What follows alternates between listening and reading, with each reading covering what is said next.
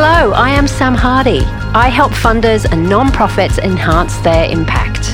This podcast is about how to influence policy at all levels of government. I deconstruct high-impact policy change campaigns with the people who lead them. Each episode is a practical tutorial from highly effective agents of policy change. I explore their mindsets and strategies and what they would do if they had their time again. So if you want to make an impact by running or funding a successful policy change campaign, this podcast is for you. This is the second of 2 episodes in conversation with Lyndon Schneiders. Lyndon has 25 years of campaigning experience and is responsible for a long list of wins for nature. He is one of Australia's most highly respected environmental advocates. In the second episode, we delve deeper into campaigning strategy and tactics, exploring the most important phases of a campaign, the realities of working in Canberra, how to get a meeting with a senior political leader, how to write a briefing paper that actually gets read. We also delve more deeply into the climate and fossil fuel campaigns in Australia and the strategies being deployed. And we talk about the weaknesses of our current federal environment laws and the bushfire policy response. And finally, Lyndon gives his expert advice on the funding opportunities that he sees now and into the future. Now, thinking about the nuts and bolts of a campaign, this is for anyone who's a bit of a newbie, has got a burning issue and that they want to see change and they don't know where to start. How would you break down the sort of phases of a campaign and the sort of fundamental components? Yeah. So look, I've talked a fair bit about sort of the initial planning and research is really important. Like to get change, you have to be credible. Like passion is an incredibly powerful thing, but you actually have to know what you're talking about. You have to be credible. You can make something a problem with enough resources. You can make almost anything a problem. But, you're trying to create change and if you've created the problem, you better make sure you know what the hell you're talking about. So, it probably sounds self-evident, but actually understanding the problem at the outset and understanding what the solution could look like and understanding what the possibilities are of long-term sustainable change, it's actually the most important thing, Like that's the legitimacy of the activity you're undertaking. There's social license for everyone, I always say, We talk a lot in progressivist sort of circles around, companies needing social license and investors needing social license. But, social license isn't just a financial concept. Social license is a democratic concept, and you have to have credibility yourself. And you have to have social license yourself when you're entering the fray if you expect to get long-term change. So that research and that orientation stage is incredibly important, and understanding what the problem is and what the potential solutions are. Mapping out all the pathways to success. As I said before, from the conversation we had about Tassie just before, there's a million different ways to get to an endpoint, and I think you have to have an open mind at the outset that there are in fact a million different ways. Engaging those across the aisle, as they say in politics, I think is actually critically important at an early stage. Often they won't want to engage you, and that's okay, but you've got to try to. And you've got to find if there is some common ground. As I said, environmental problems are actually problems of humanity and how humanity interacts together. So you've got to reach out. You may be told to get stuffed, Like I spent, most of my activist life writing to Conservative prime ministers and premiers when they've been elected with the congratulations letters you want to meet. Some of them did, some of them didn't. But you start from a human basis. Tell me, Lyndon, about those meetings. What are the hooks to get them? And then what sort of things do you ask? Look, everyone's got different experiences. I'm out of this game now a bit too, but I just tried to find humanity, and sometimes people didn't want to find humanity and sometimes they did, like congratulating someone on an incredible lifetime achievement is just basic good manners and being a human, right? You mightn't like them, but you might know, and I do because I've been around politics for 25 years, that, a person achieving power through an election, a mandate from community, an incredible achievement. Like it's actually an incredible achievement, and you should be recognising that's an incredible achievement. Shows some basic humanity, I'm not saying they're going to basically go and go, oh, great, they congratulated me and, all the rest of it, but at least trying to build some connection. And then not talking about rhetoric and not trying to throw power around either, like particularly for those who have newly acquired office. they have got the ultimate mandate. They've just been given a mandate by community to rule. And so either meeting or trying to write to these people, engage these people and demanding and wagging your finger at them and all the rest of it, it's just kind of not right. It's basically not right. So I've written, like I said, to every Prime Minister and Premier has been elected in the last 10, 15 years, and I've basically always said the same thing. Congratulations, it must be an incredible honour. This is who we are. This is what our organisation does. This is what we believe in. We'd like to talk to you. When you've had those meetings and you walk into their office, how do you approach it? Because there'll be a lot of campaigners who are probably very anxious about their first meeting with a minister. They're all humans, right? Like, this is the thing. This is what you learn. You can only learn through experience, but you can at least, share the experience and people treat it in their own way. All these people are bloody humans. They're nervous as well. They've got their hopes and fears and dreams. You try to find some basic humanity. You try to find a way to have a conversation, I don't know what else I can say about it. They're not people treat all this stuff like it's a game and it's like it's theatre and what have you. I see effective lobbyists from all walks of life and the thing they all seem to have in common is they're very persuasive humans, and they always look for wins. We have this sort of characterisation of lobbyists as, being these dastardly figures, wearing their grey suits and their grey skin and doing terrible things and carrying bags of money into every meeting. Steve Bannon. Yeah. And don't get me wrong, there's some folks that are like that too. But most of the most effective lobbyists are always trying to find wins for everyone that's involved in the conversation. They're trying to find political wins for the politician. They're trying to find wins for their organisation, their cause, their clients. So it is about understanding, having a conversation to try and understand the needs and interests and the sort of issues that your opponent is facing to try and find where those overlap in terms of a win-win for both sides. If you can't do that, I don't know, Like I said, otherwise it just becomes punch and judy. It's all very biblical, but walking a mile in someone's shoes, is the first bit of advice I've tried to give every single campaigner that's had anything to do with me. I don't know what else to say, really. And I'm not saying every problem can be fixed by human interactions either. As I constantly say, there's huge structural issues out there that have to be addressed. But recognising there's huge structural issues, let's deal and try to build a connection for starters around a shared humanity. And then let's try to build an understanding that it's in all of our interests for positive change. And let's try to find a pathway to do it.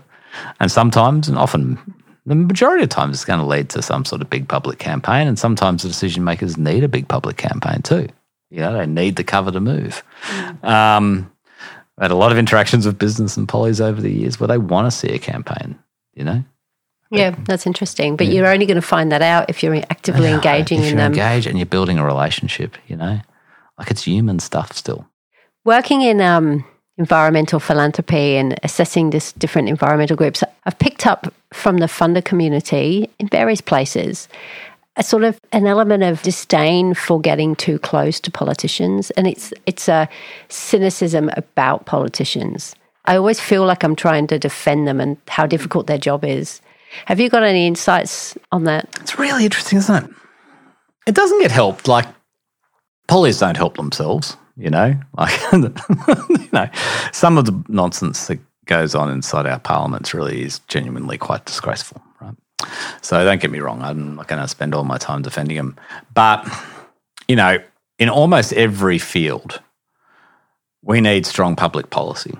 And public policy is determined by parliaments, and it's determined by cabinets, and it's determined by political leaders. It doesn't matter. Like, everyone can go, business can do this. And it's true. Business can do a lot of things. Corporates can do a lot of things. Community can do a lot of things. But you almost always need a backdrop of public policy, You want to get a new industry up, it's going to take R&D. And R&D is going to come, ultimately, from government. If it's coming from the private sector, it's probably going to be commercialised and owned, right? So it doesn't mean that R&D doesn't come from the commercial sector. But, in the best world, you actually want a lot of the R&D to come from government. You want to operate in a regulatory environment that is clear and fair, and also enables you to have, some sense that laws and rules, which are basic to a healthy functioning society, are going to be implemented and enforced. Right? These things require parliaments to do that, whether it's in climate policy or it's environmental policy, more traditional environmental laws, things like that. So the starting point is we have to actually recognise that even if we don't like pollies, even if we think that their performance is not what we expect, we need them. And we need them to be as good as they possibly can. It's a hard game, politics. The expression of power is hard. It's brutal. The media amplify conflict. The media are key players in some of the reasons why I think community people in general don't like pollies. It's in the media's interest to paint so many complicated issues into being black and white. They have to communicate a story in a minute or 2 minutes. Yeah, that's a good point. Right? There's this interchange of dynamics. There's pollies that have the ultimate lack of job security, right?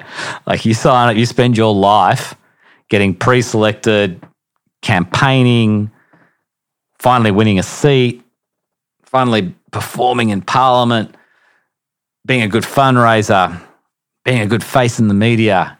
You get in that ministerial office, you finally have some power to do things, right? Like it's a hard thing. And then you've got a job security of maybe a year, maybe 2 years, maybe 3 years, right?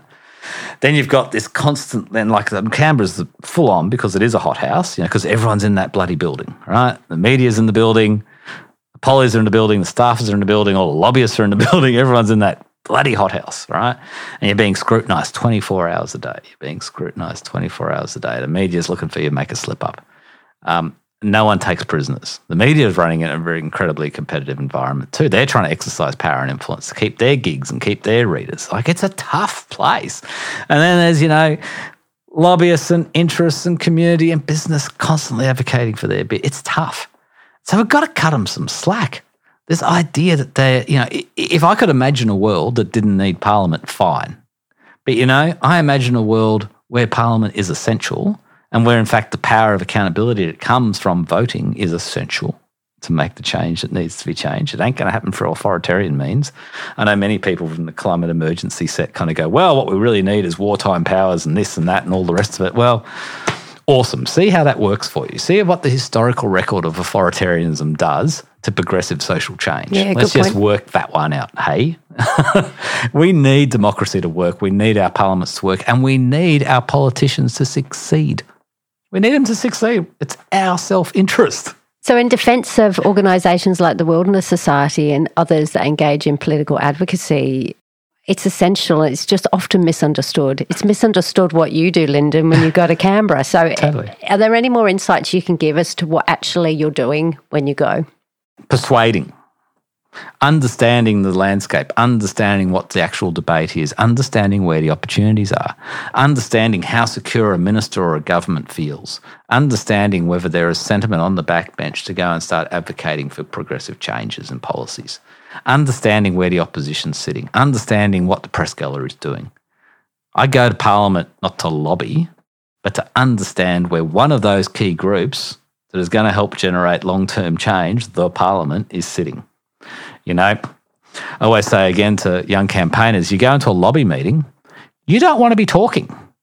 The job of a lobby meeting is to get the target, the decision maker, to start engaging and start telling you what the barriers and problems are so that you can help them fix it. So many young lobbyists walk in and they've got their prepared speech and they sit there and they've got their 20 minutes before the bells ring. And they've got their 20 minutes to get everything out they want to say. No. Give them a briefing paper. They've decided to see you, so they're interested enough in you in the first instance to at least go and give you some time. The job is to engage them and get them to be talking to you about what's going to get in the way of your objectives. What does a good briefing paper look like to you, Lyndon? Bloody short. It's bloody short. These poor buggers get briefs everywhere. They are overwhelmed with information, tactical, strategic, policy, political, media. Their life is horrible, Their life is hard, like they get benefits from it, but it's nuts. People have to understand it and see it, and they often, particularly the opposition parties, they have no resources, They actually have no resources. Like you walk into a shadow minister's office, they'll have an electoral staffer, they'll have maybe a media advisor, and they might have one policy advisor. And, if you're, for example, the Shadow Minister for Climate Change and Environment, That's your resource, right? So they depend on us to give them good, credible information. So the briefing paper needs to be short because these guys haven't got much time. It needs to be right, It can't actually be a bunch of rhetoric. If you're putting stuff in that briefing paper, it's got to be on the money, So the resource is like well referenced, accurate, because potentially your minister or the person you've just lobbied might be walking into Parliament and using your briefing note. Yep. And if it's wrong, well, there you go. So you're talking one page of bullets. I remember years ago being trained in writing ministerial briefings, and it was just it's such a challenging job. You've got to use minimal words to get really complicated issues on one page. Look, one of the things that was the best training for me as an advocate, which I'd never expected, was when I was at uni. I went to uni in Queensland, University of Queensland. I was doing an honours program in politics and government. And part of our job as young 20-year-olds who knew nothing was we had to read these 4 books that were called Landmarks in Political Science, right? And they were bloody big, epic books, It was like the Beauvoir, the Second Sex, and it was this, that, the other. And we had to write a review of the books in 500 words. Yep. And in terms of being incredible training of these incredibly important monuments of, political thought, being able to convert these incredibly complex and epoch-changing thoughts and ideas into 500 words was great training. And it's the same as what you're talking about in terms of ministerial training, You don't have to walk in with a giant report. You need to know that there's a giant report behind all this, and you need to know it's credible, and you need to know that if the people you're trying to convince to take up your report, when they try and take it into their party room or they try to take it wherever they're going to take it, that it's not full of nonsense. Yep. Because that makes you look bad, it makes them look bad. So if an organisation is creating a report on something, to write a one-page briefing note on top of it, make sure the report is super fact-checked, can't be picked apart. Advocacy research is crap. And I say this about everything. One of my great laments as a campaigner was watching the proliferation of terrible policy research and terrible social research whose results were written before the report ever even got produced, So it's skewed. It's skewed and it's nonsense. Everyone knows it's nonsense, Crap polling that says everyone in society loves your idea is nonsense. It's fine for media because media is constantly trying to fill in time, And so you find a slow day and you give them your dodgy polling and they don't have time to check it and they can say something inflammatory and then they'll get some response from people who are opposed to you and boop, there's their minute and a half, right? So I can understand that there is some marginal value of crap advocacy research if you're trying to elevate your issue, maybe. But again, go back to this. It's in our own interest that the politicians do well. And so when we commission social research, don't commission it to think about the media and whether it's going to publicise your cause. Think about, is it accurate? And there's never an issue. There literally is never an issue where 95% of Australians say yes to something and 5% say no. That does not exist. Yet so much of the crap research that gets produced says exactly that. Yeah. A much more credible piece of research is saying, 60% of the people think this is a good idea. Like that's a much better piece of research, actually, if that's what it shows. Like many advocates will go, oh, that's terrible. It means 40% don't agree. But that, for a politician and for people who are decision makers, that actually looks much more like the world they live in because they live in a world where they rise and fall on what 50.1% of people think. And your 60%, if it's real, it's credible, is actually much more powerful than some make-believe 95%. So I say that about social research. It's the same about policy and economic research. Yeah. So if you're going to spend on the thinking process, on the planning, on all the different possible pathways to the outcome and getting really good, high-quality, credible social, economic research. And it may never see the light of day. It may never go public, and that's okay. But you've got to start from that first step, which says you need the pollies to succeed. If that's not where your head's at, you're going to come up with a completely different answer to what I did. But that's been my lifelong mandate, right? I believe in the system, even if it's myriad flaws, because every other system, as someone who studied politics, doesn't end well when times where you need change. So thinking about campaigning nuts and bolts, you've done your solid research. You've talked to some of the people you want to influence, and you get a sense of where this common ground is. What next? Yeah, look, it's this is more conventional. That first stage to me is much more important, and then there's the act of being a practitioner. And it's not formulaic, but it kind of is. It's there's well-developed social theory around all this stuff. There's how do you develop a good media strategy that's engaging, and what media outlets do you need to target, and who's your audience, and who are you trying to persuade, and how do you train up people to become advocates? Like all that stuff is really important, and any experienced campaigner will give you a pretty good answer about what next. Really, it's that startup phase. It's that first bit of thinking that to me is the most important. Okay. By a country mile. Yep. All the rest of it, I can spend another 10 minutes talking about, the implementation of campaign planning and how you do it, and there's the community bit, there's the politics bit, there's the business bit, there's the media bit, there's the organising and, what have you bit. Like they're all incredibly important. But if your basic assessment isn't right in the first place, all that does is build the conditions for continued polarisation and no movement and change. Yep. Yeah, and in fact, if your thinking is so woolly there and you've got the resources to go and do all these practical parts of what campaigning looks like, you could well be making the problem worse. That's interesting, isn't it? Yeah, that's my view. You mentioned those nuts and bolts. I do want to get you to quickly give me the overview of what those different sections are. And is there a relative, in your sense, is the organising component, community organising more important, or does it depend on the outcome? It totally depends on the issue. Every campaign's different, As I said, there's a lot of work, both theoretical stuff and kind of practical stuff that's been done in social movements for the last 50 years around, elements of successful campaigning and providing tools. And I think they're all good, right? They're actually good, they're useful things. But I'd also say every campaign is different, every circumstance is different, and using a cookie cutter approach or using a nice template and trying to cram every issue into it, it's not right, and that's why understanding the problem and the solution up front is so important.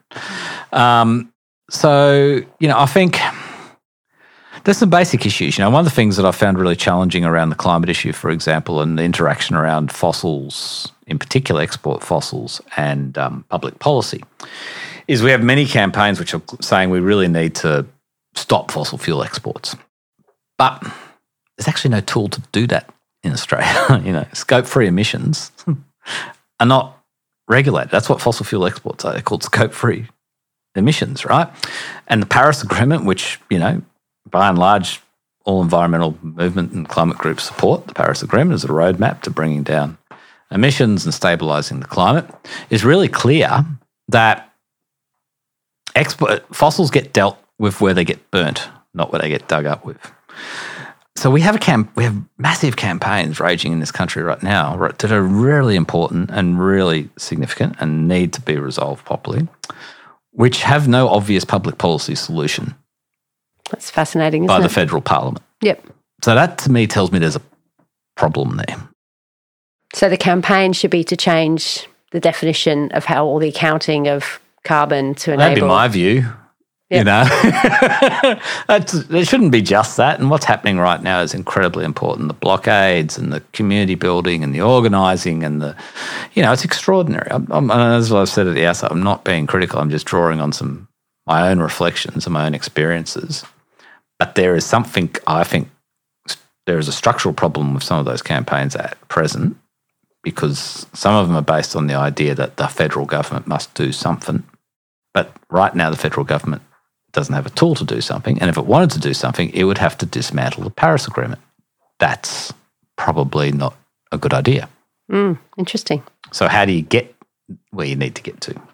What's your instinct on that? Give me your top-line campaign plan for... Yeah, well, campaign plan has been Twizz's campaign, the Wilderness Society campaign for the last 5 years, which is, until you change public policy, until you change the environment laws, until environment laws deal explicitly with climate, until you have a transparent decision-making process around approvals of large mining projects, particularly fossil fuel projects, until you've got the best science, until you've got laws with teeth, all this stuff goes into a big pool of indecision and non-completion, right? So my answer's been the same answer for quite a long time. Yeah. We've got to fix the settings, the environment and approval settings in Australia. If we don't do that, we will be running many of these types of campaigns for many years, and there will not actually be a practical solution. And if the solution comes, it will be followed by such community disquiet, polarisation and division that the ability to do it again will be limited even further. It's very interesting. On the Scope 3 emissions, are you suggesting that new laws in Australia could be written to deal with that? Totally. Or is that an international decision? You could deal with it. Okay, that's interesting. But you could deal with it through different mechanisms. Like we have environment laws, national environment laws in Australia don't talk about climate change. Yeah, it's insane. Like it's nuts, right? Look what we just experienced this summer. What's the point of having national environment laws if you can't deal with the biophysical changes that are being created by climate change and the impacts that has on everything else that sits under those environment laws? The Australian environment laws do two things, basically. They're supposed to be protecting, biodiversity, particularly through threatened species protection and threatened ecosystems protection, and they're supposed to regulate and put in place the highest standards for impact approval processes to allow major developments to happen. That's what they're supposed to do, right? Both of these issues are fundamentally impacted by climate change considerations. Like approving a mining project without taking into account its carbon emissions, its impacts, what it means to the global budget, what it means to those things. You mightn't be able to enforce decision making, but the fact we don't even ask those questions, is crazy, And the fact that, we have wildlife conservation plans and recovery plans, which are not taking into account the fact that the natural environment is changing because it's getting hotter and drier, and that the solutions are going to have to change because of that and because of the consequent effects like drought and fire and what have you. The fact that our premier national environment laws does not even have any connection to any of that is a farce. Like for me, that's the most important singular public policy reform we could make, was have our environment laws actually recognise climate change as a bloody thing. And then to have complementary recognition across all the public policy, that's the fact. We've got this crazy thing right now where, we've got one part of the national government whose sole job is to go and find new fossil fuel deposits. Geoscience Australia, its primary job is to go and find, both new mining provinces, but particularly fossil fuel provinces, right? Like that's its job. And that's what all the public servants inside that department, that is their job, and they are funded to do it, and they're very good at it. Talented geologists, great people, lots of coin, boats out drilling all over the place. We've got a system of licensing where they're constantly handing out new licenses like confetti for new exploration permits for coal and gas and oil. And then we've got this other reality sitting there which says the planet is cooking and we've got the biggest moral crisis of our time and we've got an international community trying to address it. Like the disconnect between that is like stupid. It's actually stupid. It's actually embarrassing, right? That's why public policy matters, actually. You can fix those things. They actually can be fixed. But if we don't focus on that, they don't get fixed. Pressure has to be put on the right places to make the right changes. And these are not massive culture war changes. These are basic rational things. You've signed on to Paris. It's an international treaty. It is committing the country to getting to this point by this time. So is a very significant intervention then a sort of quiet campaign that is about defunding Geoscience Australia? Redeploying Geoscience Australia. Or using those geologists in more productive ways? Oh, yeah, totally. Like it's the power of the individual. Ian McFarlane, who's now the head of the Queensland Resources Council and is one of the, most persuasive advocates for the Adani coal mine. Like he was the resources minister in 2004 and he decided that what Australia really needed was more oil and gas and coal exploration. And he went and swung a lazy 60-odd million at Geoscience Australia, which in the whole context of the budget wasn't much, and set them off on a pathway. And they've been continuing on that pathway now for, a decade and a half and inadvertently creating conflict and division and polarisation behind them, from the Kimberley to the bloody Bight to the Galilee coal fields to the Hunter region, that's a decision by one person to allocate a surprisingly small amount of money, and these are the ripple effects. And this is why politics matters. And if you've got a distaste for politics, please try to reconcile that. Because you can't solve a problem without understanding the politics of the problem. Can't understand a problem without exactly.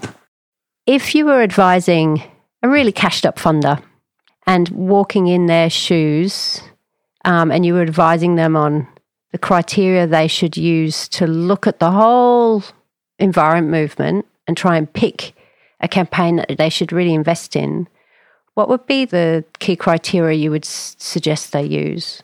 Yeah, it'd be nice to be in that position. So look, I think there's a few things. I think you have to invest in people. I think the people actually matter. I genuinely do. And not just our person, but the team of people. I think that's really quite important. I think you need to see what the skill base and the experience base of the team is and actually really dig into that. You know, I think the best teams are diverse and have a diverse set of skills and experiences and outlooks. You know, I've got lots of views about the world, but I've always done my best work when I've been with a team of peers who question me and challenge me. You know, like that's just basic human organisation stuff from my perspective. So investing in people is really important. Investing in a track record of success, you know, not just success in being able to score money, but actually success in making change. I think that's incredibly important. I think the other thing I'd say to funders is let people experiment. Let people fail, because none of this is easy. You've got to create a learning culture. And I know funders try to do that because there's, you know, campaign reviews and evaluations and all this sort of stuff that goes on. But to me, the reviews and evaluation have just created another industry of consultants providing reviews and evaluations against kind of crap KPIs that actually don't necessarily always indicate whether the campaign's having success or not, you know. And you can have perfectly reasonable to have pitfalls and for things to go wrong and there to be missteps. Like, this is hard stuff. Changing the world's hard stuff. So don't punish people. Give them the bandwidth to experiment and try things. You know, force them to do that analysis and understanding. Force them to pull good teams together. Force them to be collaborators, you know. I think anytime you listen to an advocate bagging every other organisation or individual around them, I reckon you should just turn off the clock and turn off the conversation, because no one organisation can ever win everything. You know, you need a coalition of ideas and interests and what have you. The other thing I guess I'd say is for those funders who have had rich lives themselves, you know, think about how you can help the campaign itself, not necessarily practically, but also what are the experiences you can draw on to help influence and provide feedback on planning and strategies and ideas. You know, obviously a lot of funders have got unique experiences. Often a lot of funders are part of the power elite of the country, whether they like it or not. They have an insight into how the powerful work, often which advocates don't. So I think there's a lot of things there that are important. Are funders using their influence enough, do you think? I don't know. It was funny coming from the Wilderness Society because, you know, we really did rely, as you know, Sam, largely on small donations, you know, over our history. You know, the sort of members donating their $200, $300 a year. Like, that's not small, that's a significant contribution. But, you know, it's not millions of dollars. So our history has been dominated by, you know, thousands of, you know, ordinary people donating money to us. We don't have a strong history, or TWIS historically didn't have a strong history of big donors. You know, it's got a few and they're very lovely. So I don't know. I can't answer that question in some respects. I think, you know, there's institutions like the Australian Environmental Grant Givers Network, which are important institutions that enable sort of, you know, collaboration and skill sharing and conversations. I think those sort of foundations are actually really quite important, and they probably should be bigger. There should be probably more of them, you know, around interests and what have you. So I think that's my answer, really. If a funder said, hey, Lyndon, I've got $5 million to give you to fix an issue, what campaign would you pitch right now? It's a bit of a whiteboard exercise. There are a lot of important campaigns. Helping to convince those Australians who haven't made their mind up about climate change that, in fact, climate change is the most important issue the country faces is what I'd invest in, to be honest. There is a polarity. You see it. Like there's a thing called the Australian Election Study, which I carry on about a lot to anyone who asks me, so I'll do it again today, which has been done by the Australian National University since the 1987 federal election. It's done every federal election since then. Very few Australians engage in it. The media cover it once every 3 years and talk about it. But it's an incredible research tool, publicly available. God bless public education. God bless our universities. So the ANU get together with a whole bunch of other research institutions and campuses and universities that are interested in political attitudes and society attitudes and how they impact federal elections.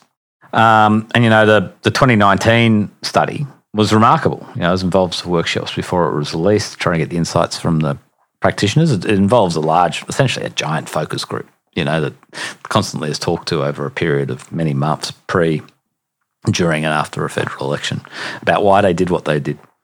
Anyway, there's a whole lot of really interesting stuff around climate and the environment. And I say climate and the environment together because many Australians see them as separate, similar but separate, and in fact will rate their concern about the environment higher than their concern about climate change. So this election, the Australian Election Study found that Australia's concern about climate and environment together was the highest on record. Probably not a surprise. Something like 23% of Australians said it was the number one most important issue, either environment or climate. Well, that's significant. It was huge. Jumped massively since 2016, but the highest on record. Wow. It was also clear that a large number of voters moved because of climate and environment issues. No doubt about it. They can track it. However, the strength of the Morrison campaign was economic management still trumped environment and climate, as it often has, and particularly concern around tax policies won. So in really raw two-party terms, Labor picked up a lot of votes from the coalition on climate and environment issues. Labor lost more votes on economic management and tax policy issues. That's why we got the result we got, right? One of the things, but that the Australian Election Study detailed was, and anyone can read this, is that it asks a series of questions around how important climate and environment policies are to you and your voting decision, and it asks people based on their voting intentions and their voting decisions. Now, ALP voters, by and large, are brought into the game. They basically know that climate change is incredibly important, and the vast majority of them have rated climate as incredibly important. Very few said it was not important, or those are the criteria in the questions. Is it very important, quite important, or not at all important? Greens voters, unsurprisingly, were even there on a higher scale, like probably 9 out of 10 said climate change, most important, incredibly important. Other voters, which are now significant, because this election was the first time that almost a quarter of the electorate voted for others. Right? Other voters, the majority said climate change is incredibly important. Only one group of voters didn't have a majority saying climate change and environment was an incredibly important issue. That was LNP voters. Right? LNP voters disproportionately were low in saying it's a very important issue, about 30%, still a lot, right? 30%. They were disproportionately high and said it's not important at all. Probably a third to 40% of their vote base say it's not important. They are your deniers, right? They are just straight out right. Nah, not going to believe it. Don't believe it. It's crap. Human variability, whatever. But the biggest single group of people that said it's quite important are LNP voters. So if I was going to be investing, I'd be investing in understanding who those people are. I'd be investing in how do you talk to them. I'd be investing in how do you reach out to them. I'd be investing in what's working and what's not. Because those people are swinging these elections. I bet you a lot of them live in Queensland. I bet you a lot of them live in Western Australia. I bet you a lot of them live in the suburbs. They know it's a problem, but we're not reaching out to them in a way that gives them confidence and security. We're giving them a story of catastrophe and fear. And these are often aspirational and optimistic Australians who believe in the future and believe in doing the right thing and believe in obeying the rules, obeying the laws and working really hard and looking after your kids and looking after your family. These are good people. They are not the enemy. One key area that I haven't spoken about, and how can you not, is the bushfires. And that has changed so much about how environmentalists and also their funders are thinking, and they're reevaluating everything right now. How do you think it has changed the conversation in environmental circles? And I know it's hard because we haven't got the full data, and we've talked a lot about the need to have the data to fully understand, but what's your instinct about how we can understand or how we can leverage the heightened interest that has been generated, and how does that mesh with your analysis of this group that needs to be moved? Is there an opportunity there? I think it's a genuine reflection thing for all of us, is how willing are we to really reach out to people who don't necessarily look exactly like us? I've seen a tendency around the climate issue for a desire for, big business and civil society to get together, which I think is important, by the way. Someone I really respect a few days ago gave me their version of the world, which was, civil society, including the NGOs, one big circle, government, one big circle, business, one big circle. And I looked at that and I said, right, that's why we got Trump, and that's why we've got Brexit, and that's why we've got Morrison, because there's a whole bunch of people who aren't represented in those three circles. The environmental movement in civil society is big, no doubt, but it ain't a majority, Workers' representatives weren't there. Regional people aren't there. Small businesses aren't there, All those people aren't part of the equation for a lot of our core thinking. And I wasn't bagging this person either. Bloody great thinker, great strategist, great leader. But, I think we've got to be really genuine here about, if we recognise that these people are actually critical and they have to become convinced to come on the journey and they have to want change to happen, we have to then change our approach and how we talk about these things, because we've got to build the tent so that they want to come in. Because if they don't want to come in, they'll keep on doing what they're doing, which is voting for a lack of action. So, the bushfires, I think, are important. I think the bushfires obviously have had a huge impact on the environmental movement, environmentalists, and the grief is profound, and totally understandable. I can see that. I think expecting the bar to be changed in wider public opinion may be misplaced, because I genuinely think, as I've said previously in this podcast, that there's such a hardening around positions around climate now that those that believe the fires were about climate are going to believe and they're not going to be changed. Those that believe it was about something else aren't going to be changed. And the question is, who is left to be persuaded? Now, in a simple democratic sense, it's a lot of people, right? Like, I look back at what I said before about the election study, it's probably the majority of LNP voters, But they're not necessarily, for them to support climate action doesn't mean they're going to support all the other things that progressivists believe in, because progressivists have a wonderful long list of things that we all believe in, and we all consider them to be equal. And so you've got to be good on gender, and you've got to be good on land rights and sovereignty. You've got to be good on climate change. You've got to be good on environmentalism. You've got to be good on this. Like, it's a big, long list. And if you watch Twitter too closely, you don't want to stray on one of the 20. I saw Grayson Perry quite recently in Sydney, the famous British ceramicist and artist, and this person is, part of the international elite and as woke as they come and as in the city as they come. But he gave this very interesting analysis around, if you want to reach out to the middle, you've got to accept that the middle's not going to always agree with you on things. And if climate is the thing you want to reach out to them on, you probably need, if that's the most important thing, that's where you've got to have the conversation, and don't load it up with the other 50 pet projects you've got and ideologies and views you've got, because that's going to guarantee you're not going to have a dialogue and you're not going to find a way forward.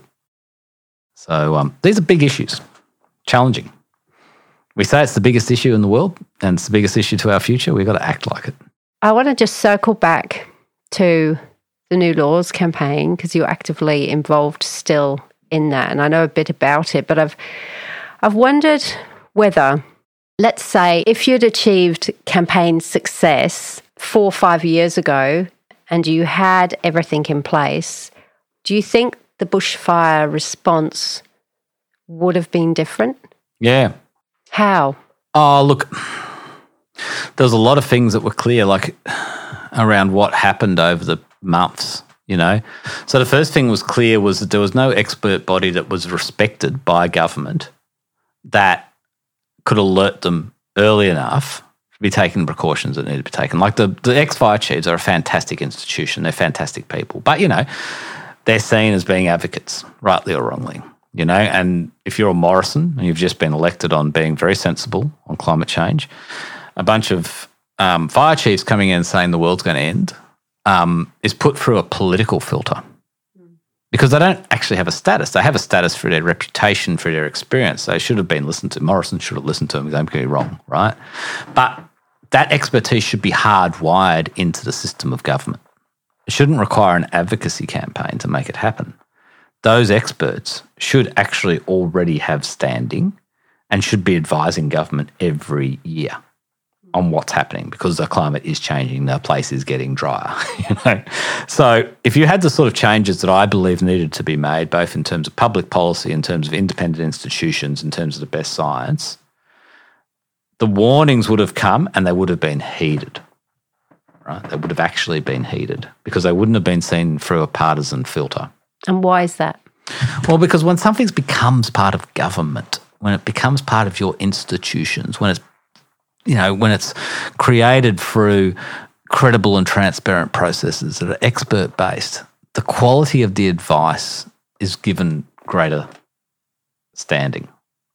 When, as I said before, in politics, it's hyper-partisan and constantly under pressure. So building institutions that are respected by both sides of politics and respected by the parliament is critically important. Otherwise, everything just becomes advocacy. Now, I spent a life being an advocate, right? I love advocacy. It's great.